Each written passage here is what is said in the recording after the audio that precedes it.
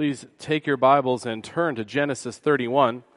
On your insert, I only have half of the passage. It's a longer passage, as we have seen to be the case walking through Genesis. Now, I like to read these longer sections because not only is the preaching of the Word of God a way that God grows our faith, but also just I won't say the mere reading of the Word of God, that's not what I mean, but the plain reading of God's Word in and of itself, by the Spirit's aid, will grow your faith. So it's never a bad thing, even to listen to long sections of Scripture read, or when we read them ourselves. But certainly in public like this, to be able to read the Word of God aloud and to acknowledge it comes from Him, we can trust it. This is a powerful thing in the life of the church and in each believer. As we approach Genesis 31, it's important to keep the big picture in mind. Genesis set in the context of God bringing Christ. This is what He promises to do in Genesis 3. He will send a seed from the woman to crush the head of the serpent. And so really the Old Testament is about God fulfilling that promise to bring Messiah. Genesis gives us the foundations of how exactly that will look, and that will happen by calling, by God's grace, undeserved on the part of the recipient, but calling Abraham and promising him to make him a great nation, to protect him, to bless him, to be a blessing to the nations. And we come to realize that the blessing to the nations will come through that second Adam who comes, Jesus. Then Isaac, he receives the same promises. They're reassured, or the covenant is renewed with him. And now we come to Jacob. You can tell it's not because these guys are faithful, it's because God's faithful to keep His promises. And Genesis continually reinforces that God is going to finish His work of bringing Christ for the salvation of His people. That's what unfolds throughout the course of the Old Testament. Eventually, Israel will come from Jacob, and then from Israel will come Messiah. Jacob, the father of these 12 sons, 11 have been born so far to the point we find ourselves this morning. You remember where we left off. Jacob had served for 14 years Laban in order to marry Rachel and Leah. He went to Laban and said, "It's time for me to go out on my own."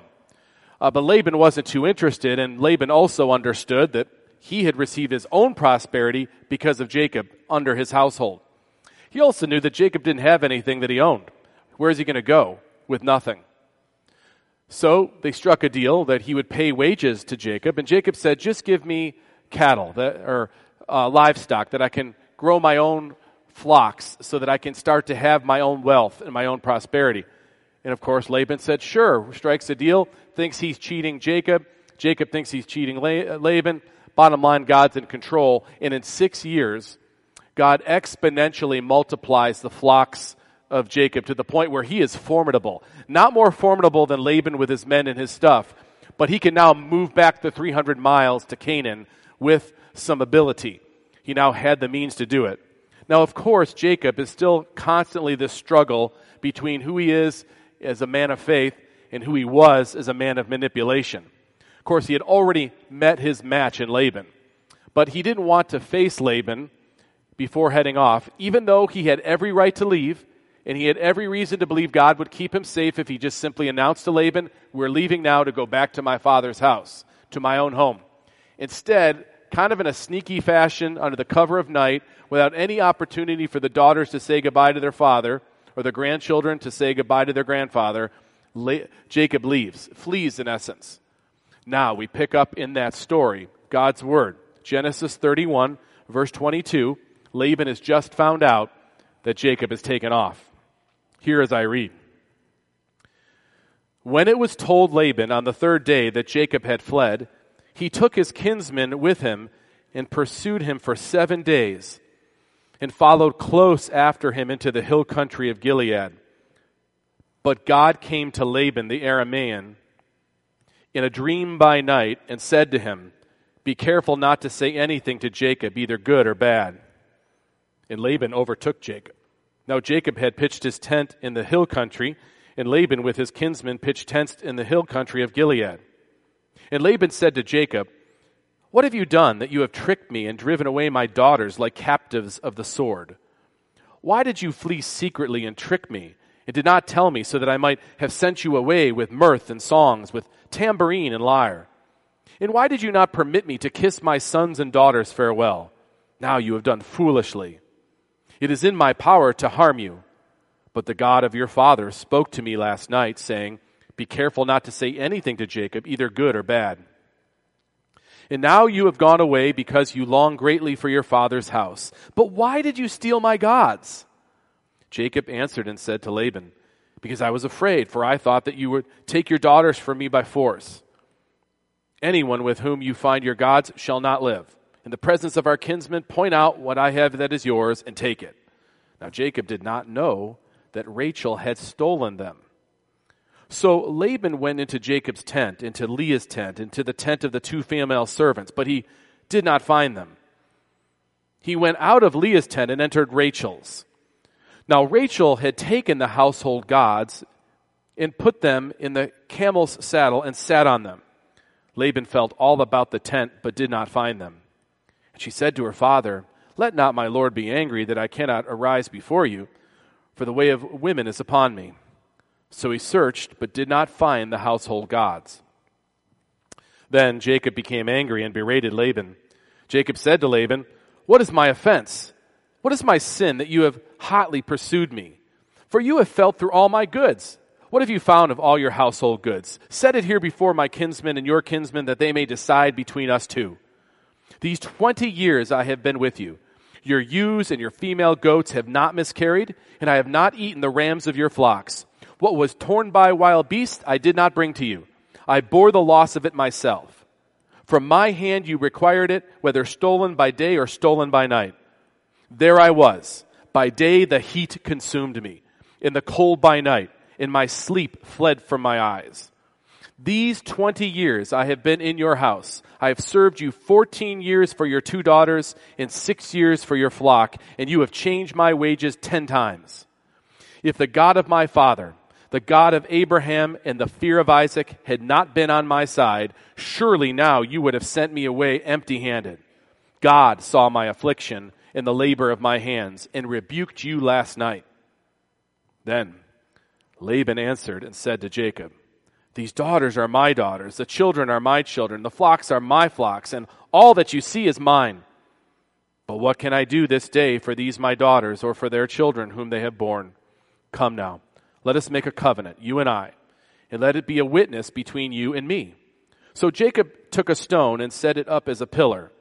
And Jacob said to his kinsmen, gather stones. And they all took stones and made a heap. And they ate there by the heap.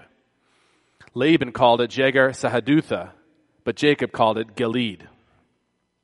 Laban said, this heap is a witness between you and me today. Therefore he named it Gilead and Mizpah, for he said, the Lord watch between you and me when we are out of one another's sight. If you oppress my daughters, or if you take wives besides my daughters, although no one is with us, see, God is witness between you and me. Then Laban said to Jacob, see this heap and the pillar which I have set between you and me? This heap is a witness, and the pillar is a witness, that I will not pass over this heap to you, and you will not pass over this heap and this pillar to me, to do harm. The God of Abraham and the God of Nahor, the God of their father, judge between us. So Jacob swore by the fear of his father Isaac, and Jacob offered a sacrifice in the hill country and called his kinsmen to eat bread. They ate bread and spent the night in the hill country. Early in the morning, Laban arose and kissed his grandchildren and his daughters and blessed them. Then Laban departed and returned home. Let's bow together as I lead us in prayer. O Lord, we love your word, the heavenliness of its content, the efficacy of the doctrine, the majesty of the style and the consent of all the parts, the scope of the whole, which is to give you glory. And we love the full discovery that it makes of the only way of our salvation through Christ, and also the many other incomparable excellencies we find when we read the Bible. Guide us now in the study of this concluding segment of Jacob's journey to his promised home. I pray this through Christ. Amen. Jacob had the legal right to do exactly what he was doing. He didn't do it the right way, however. He should have done it the honorable, respectable way. It's true. He spent 14 years of servitude for Rachel and Leah. Try to gather how long we're talking about. 14 full years in total service, not owning a thing.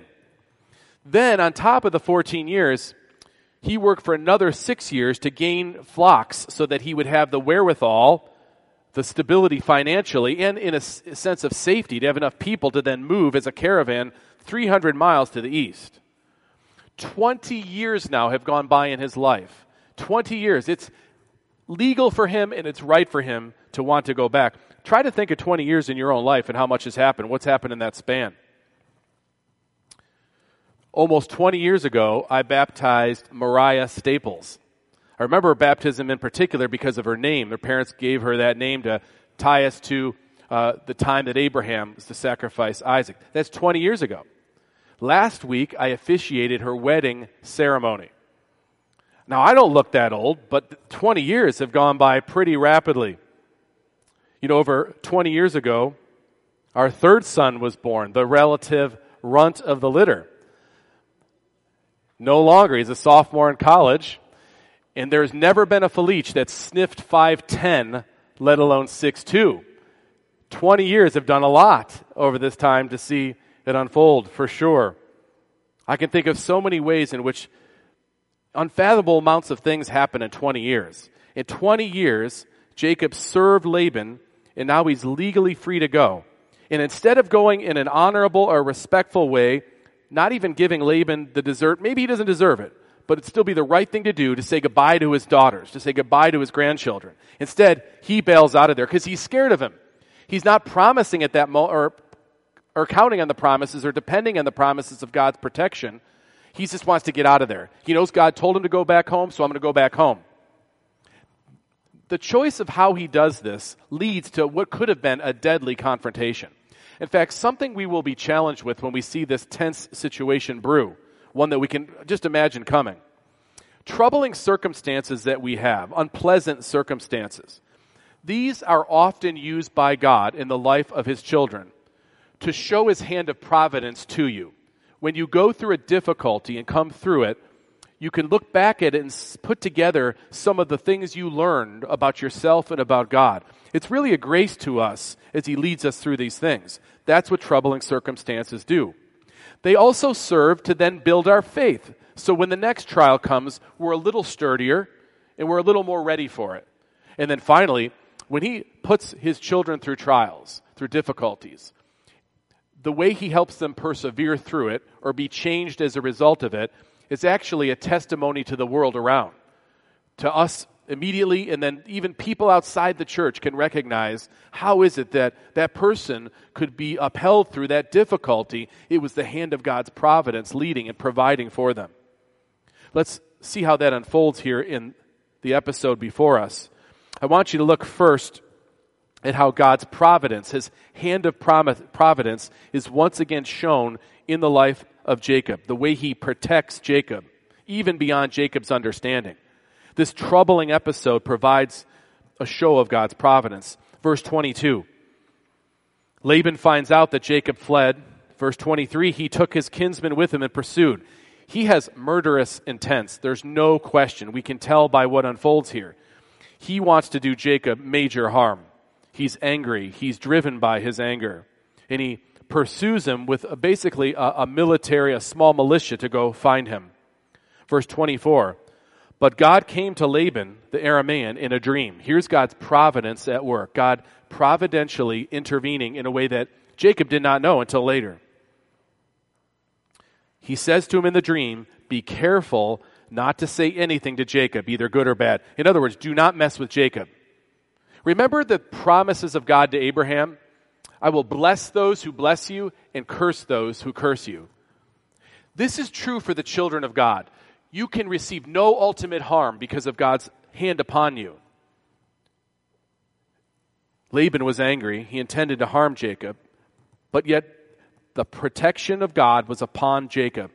This is God's providence protecting, working things to protect and safeguard Jacob for God's promised purposes.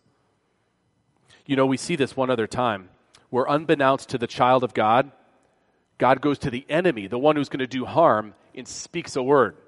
You remember with Abimelech when the second time that Abraham lied about Sarah being his sister instead of his wife? Remember what happened to Abimelech? Genesis 20. Abraham sojourned in Gerar, and Abraham said of Sarah his wife, "She is my sister." Abimelech, the king of Gerar, sent and took Sarah. But God came to Abimelech in a dream by night and said, "Behold, you are a dead man because of the woman you have taken, for she is a man's wife." The covenant promise to bless those who bless and curse those who curse on full display. When God elects a people for himself, he goes with them. He protects in ways that we cannot even imagine. God has protected you in ways you know, but he has protected you in far more ways that you do not know on a regular basis. We'll be in awe when we come to know all the ways God averts things for your good in his glory. God is protecting each of you in ways you cannot fathom. Only partial awareness is ours. Even difficult circumstances are a part of God's care for you because he protects you in the ultimate sense. Verse 25, Laban overtook Jacob. Jacob had already pitched his tent in the hill country. Laban pitched his military campaign, if you will, in the hill country of Gilead. His intentions are revealed. He says in verse 26, "What have you done that you've tricked me?" Now this is a height of irony, right? Laban saying to Jacob, "How have you tricked me?" They've been tricking each other ever since they met. And so far Laban has the upper hand. But yet he says to Jacob, "How have you tricked me? Why did you flee secretly," verse 27, "and trick me and not tell me?"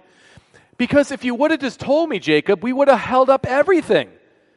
We would have had a huge feast. We would have had bands. We would have had a tent. We would have had food. We would have had it all.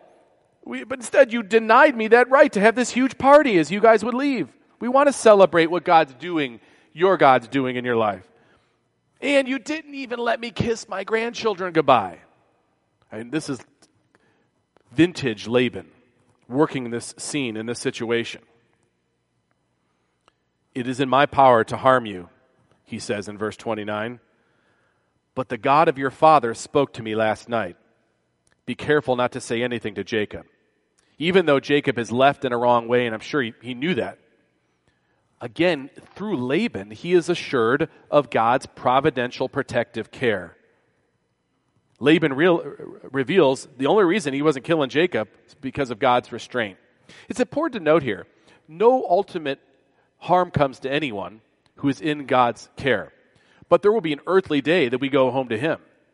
And it's exactly as God appoints it. Nobody steals that moment from God.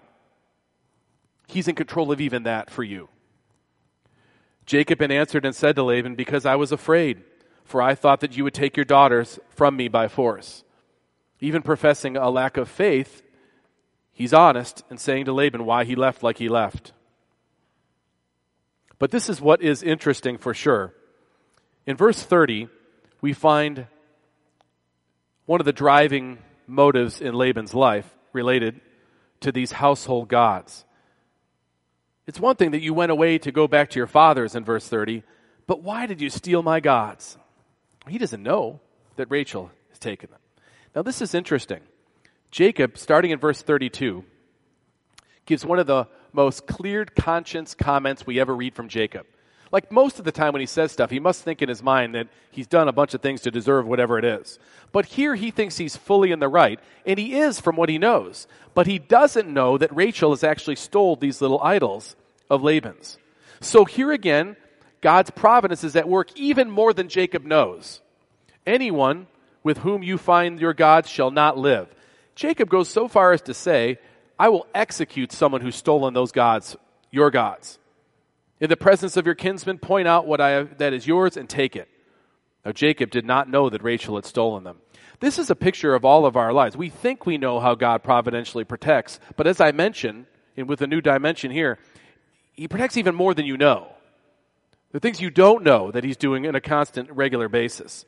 I like what Rayburn says about this, the comprehensive oversight that God has of our lives. This knowledge is high above us. We cannot see what God has done for us until he has done it, and even then we don't fully realize all he has done, what he has given, or how he has cared for us. People will often say, I just know the Lord provided for me, and you may be right, and you may be really sure. He provided for me more than that, though, even more than you think. In his classic work, The Mystery of Providence, the Puritan John Flavel said, "It is the duty of the saints, especially in times of straits, to reflect upon the performances of providence for them in all the states and through all the stages of their lives, to constantly reflect on God's providence and his hand of providence upon us. And always when you do so, know it's still even more than you know." Our confession of faith describes providence. God, the great creator of all things, does uphold, direct, dispose, and govern all creatures' actions and things, from the greatest even to the least, by his most holy and wise counsel. And then he offers this addition for Christians. He says, the divines say in Westminster Confession, chapter 5, as the providence of God does in general reach to all creatures, so after a most special manner it takes care of his church and disposes all things to the good thereof. God exercises a protective providence over his children. This is revealed in the life of Jacob. As Tweedale says, the doctrine of providence reminds us that while the precise purposes of God may be veiled from our sight, we can still draw comfort from knowing that whatever befalls us comes from God's good and wise plan for our lives. But let's continue with the narrative because we learn more. In addition to a demonstration of God's providence through Jacob, we also observe actions that are based on the flesh compared to faith. Laban epitomizes one who acts according to the carnal mind, the worldly mind with worldly concerns, and his whole life is wrapped up into it, even if he assumes some deity with these household gods that he has. Whereas you have Jacob, who for all his flaws had been operating primarily in a fleshly, carnal way. But now through God's providence in teaching him, he starts to exhibit faith, and he displays it by what he says is true about God in the presence of many witnesses and through his life's actions. Laban, this man of worldliness. Notice what he says again in verse 30 when he realizes, or when he confronts Jacob about what he is missing. You have gone away because you long greatly for your father's house. Fair enough. But why did you take my idols with you? Why did you steal my gods? Now, to Laban. We don't know for sure the function of these gods, these household gods. We think of them as small trinkets of some sort, enough that Rachel could fit in a bag and sit on them. Likely, they were little divination tools. They could have been idols of people, idols of animals, things that he had some faith in, Laban, would keep stability for him, keep security for his household. He was superstitious about it, if not religious about it. And having those stolen made him feel insecure. Why would you take that secure? What was the reason for you doing this? Now, I want you to notice something about Laban's God compared to Jacob's God. Laban's God could be stolen. That's not true of the God of Jacob. But Laban doesn't catch this irony, nor does anybody who doesn't worship the true God, because they're so wrapped up in their own idolatry that they don't even recognize the utter ridiculousness of where their trust lies. That's the flesh versus faith. Some way he trusted them to keep him safe, and now they were gone. Now, how much did he want to find them? Look at the scene. Laban doesn't send a servant to go find him. He himself goes into these tents. Verse 33. So Laban went into Jacob's tent, and to Leah's tent, and then to the tent of the two female servants. You could just see him ransacking everything they have. But he didn't find them. And then he went out of Leah's tent and entered Rachel's tent. Now Rachel had taken the household gods and put them in the camel saddle and sat on them. Now it may be that Rachel was just simply doing this despite her father, who loved those idols more than her. It could be she was holding on to them for some kind of proof later when Laban died that she should get some inheritance. She's part of his family. We don't know for certain, probably not for religious purposes. And how shocked would Laban be to find out that his sweet Rachel, who learned everything she knows from him, stole the household gods. It goes on. Laban felt all around Rachel's tent, but did not find them. And then she said to him, "Let not my lord be angry that I cannot rise before you, for the way of women is upon me." So he searched, but did not find the household god. She tricks her father. Jacob was out sneaked by Laban a few times, But now Laban is out sneaked by his own daughter. Now, what we have building up in this passage, in this story, I hope you feel the tension that comes in verse 36. It's a tension that has been building for 20 years. Now, try to picture this, for those of you old enough to remember. How many of you remember Popeye the Sailor Man? Now, I know most of our generation, the current age, would not let our children see Popeye. He's far too chivalrous, far too manly most of the time. So you're going to have to go to YouTube to find this, and you should, because we need more of Popeye. At any rate, Popeye, fictional character created in 1929, comic strip, then it went into cartoons, and then eventually there was a live movie in 1980 with Robin Williams. I remember it like yesterday. I saw it a bunch of times when I was 10 years old. The basic flow of every Popeye episode was a buildup of tension. This poor little polite sailor, Popeye, was trying to impress his beloved girlfriend, Olive Oyl, or the girl he was trying to impress and win her love. And so he was polite and nice and everything you'd like about a nice, kind person. But then big, bad, nasty Bluto would come in and beat down Popeye. So for as long as the episode would go, in every episode, he would work Popeye over. Even though you've seen it 30 times, you still felt the tension and felt bad for what was happening to Popeye. How could he be so mistreated by this big bully? And then at some key point when the tension was the highest and Popeye was down and out, someone gave him some spinach. I can't imagine spinach does this, but I think they're trying to sell spinach. I don't know. They give him spinach, and all of a sudden, the power goes through his esophagus, into his arms, into his biceps, his enlarged forearms, and everything about Popeye becomes unlike what he was before, and he unleashes all this tension, and he takes out Bluto and the whole room and anyone else who gets in his way. That's what we got going right here in verse 36, is Jacob, after 20 years of built tension with Laban, he could stand all he could stand, and he could not stand anymore. Verse 36. Then Jacob became angry and berated Laban. This is Moses summarizing what Jacob said. I would imagine there's probably more to it. This is his summary. It was a berating is what happens here. What is my offense, Jacob says. What's my sin that you so hotly pursued me? You look for everything. You got no reason to tell me now, why are you doing all this? You felt through all my goods. What have you found of your household goods? Said whatever you find before my kinsmen, that they could see and decide between us. These 20 years I have been with you. Your ewes, your female goats have not miscarried. I've taken care of all of it. I've not eaten the rams of your flocks. I've stolen nothing from you.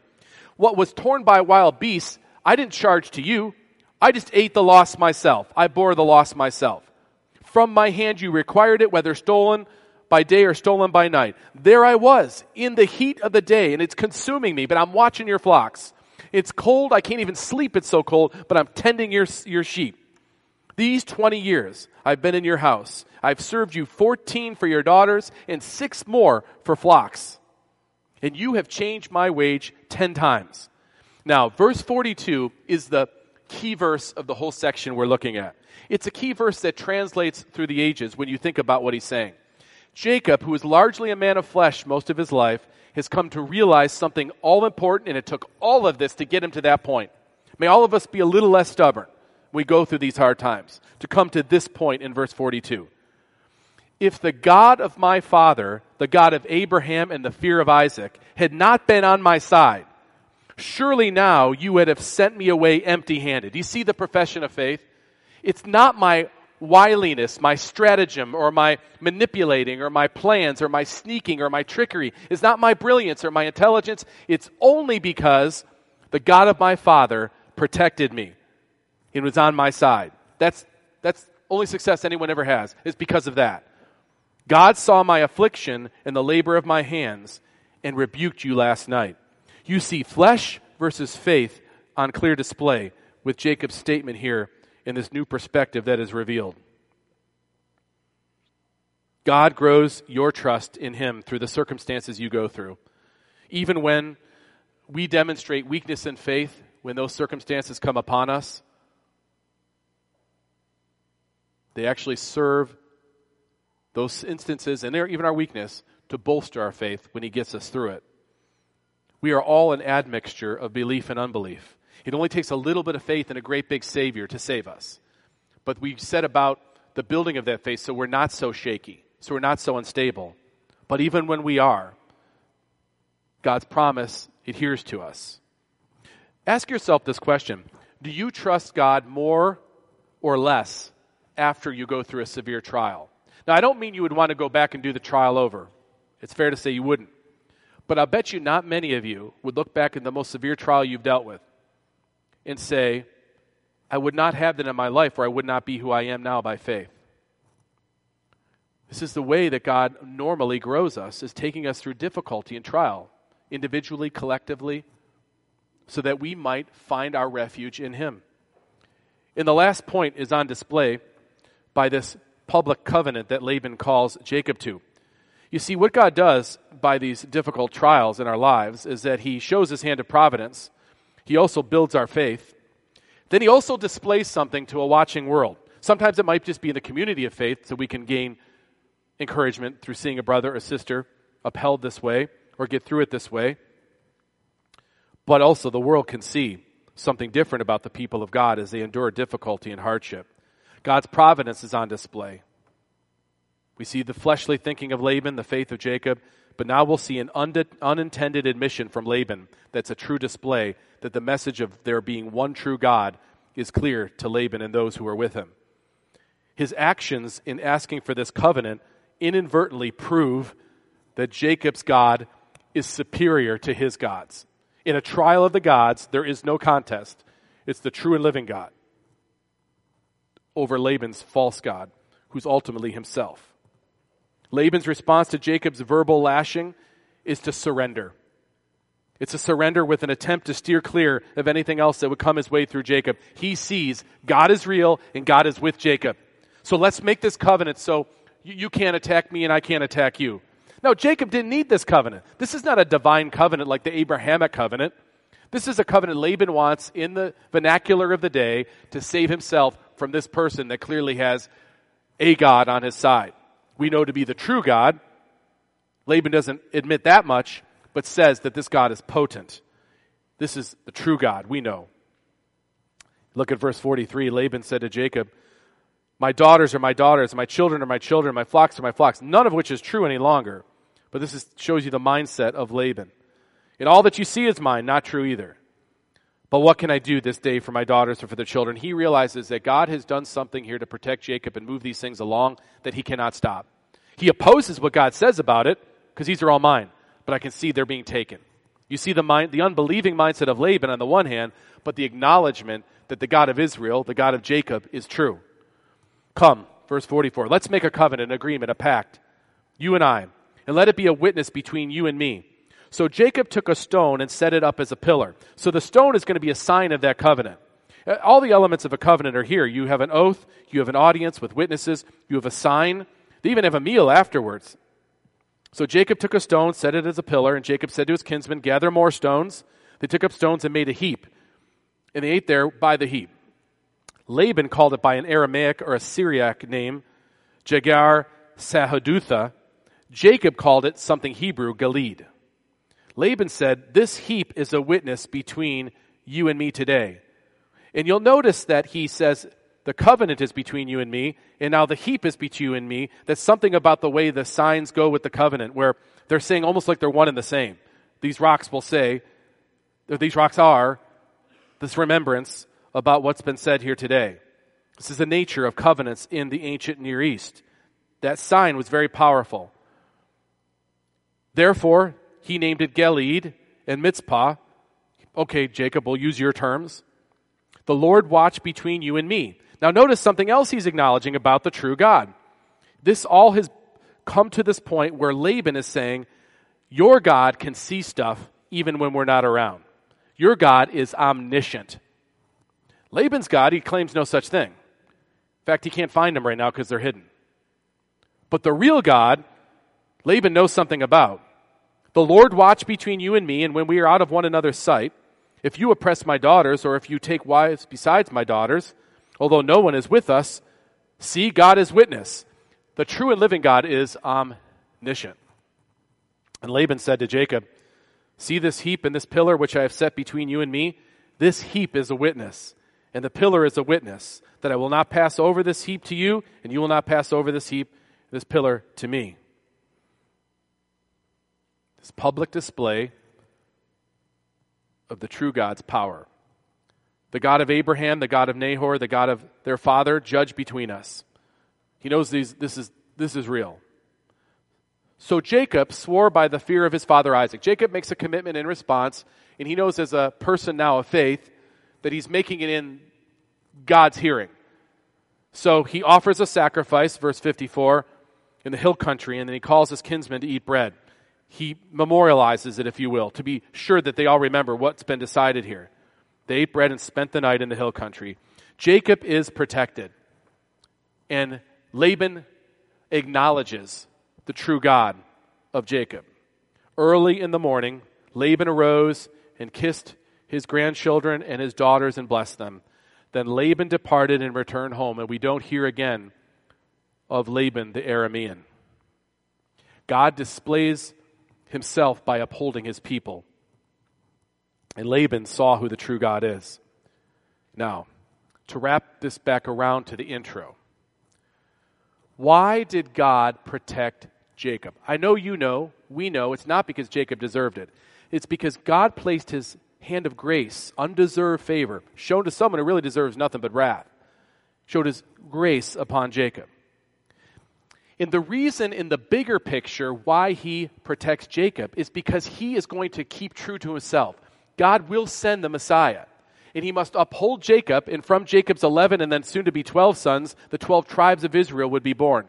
From the 12 tribes of Israel, God would work things to pass over the centuries to the point of the Lord Jesus Christ himself coming. The whole reason for all of it. So Jacob bears protection from God because of Christ. Do you follow? Because of the promise to bring Christ, Jacob is the beneficiary of what Christ will bring. Abraham was favored by God because of Jesus Christ. Isaac was favored by God because of Jesus Christ. Jacob now was enjoying the protective hand of God because of God's commitment to send Christ. We often talk about the covenants of the Bible.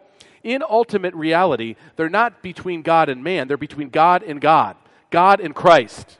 And he keeps that covenant. And if you're in Christ, you gain the benefits of it all. That's what this means. This is what this is referring to. Who are the sons and daughters of Abraham today? Who are the covenant children? Who bears God's favor like Jacob bears his favor? Have you thought about that? I'm going to say, you do. I'm going to say the people of God are the church, the people who are in Christ. You bear the benefits like Jacob did because God loves Christ so much, and you're united to him by faith. In Galatians, Paul's trying to make this exact point because people were hung up on whether if you were Jewish or not. No, the Jewish nation set up Christ and did many other things in display so that people would be drawn to the gospel. It's not a matter of your ethnicity as to whether you're the sons and daughters of Abraham. There's something more to it. In fact, that's what Paul says in Galatians 3. For in Christ Jesus, you are all sons of God through faith. He's talking to the church in Galatia. For as many of you as were baptized into Christ, put on Christ. That's why when we do a baptism, there's a sign, things signified. It means something deeper than that, not just a memorial. And then we say you're baptized into Christ, as symbolized it. You're into the church. Now you're part of the people of God. That's what it symbolizes. Then it says, there is neither Jew nor Greek. There's neither slave nor free. There's no male nor female. You are all one in Christ Jesus. It doesn't mean to say there's not differentiations in humanity. It's saying as it relates to being rightly related to God, it doesn't matter what social strata you're on or what gender you are, or what part of the world. It all comes down to this. If you are Christ, then you are Abraham's offspring, heirs according to the promise. So anyone who lays hold of Christ, believes in Christ, you are a covenant child. You are the covenant people of God. And the promises that God made to Israel fulfilled in Christ are yours in Christ Jesus. So the same providential protection that was granted unto Jacob is yours, is mine. Verse 42 applies to all of us. If the God of my father, the God of Abraham, the fear of Isaac had not been on my side, whatever else. But it is on our side. The providence of God does, in general, reach to all creatures, after a most special manner. It takes care of the church, disposes all things to the good thereof. Troubling circumstances are often used by God to show his hand of providence, to grow your faith, and to make a statement to the world. Let's bow together as I lead us in prayer. O Lord, the story of Jacob is the story of your promise-keeping providence. You favored him and protected him, not because he was faithful to you, but because you are faithful to your promises. You promised to send a Savior, and Jacob was part of keeping that promise. Lord, the story of our life is the story of your protection also.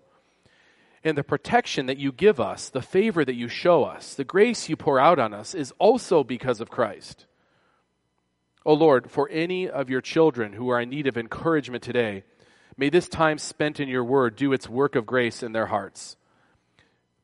May their faith in you be strengthened. May their trust in your watch care be bolstered. May their belief in your salvation through Christ be assured. I pray this through Christ the Savior. Amen. Let's turn together to number 5. Number 5 is based on Psalm 145, which is also the content of our call to worship. This is put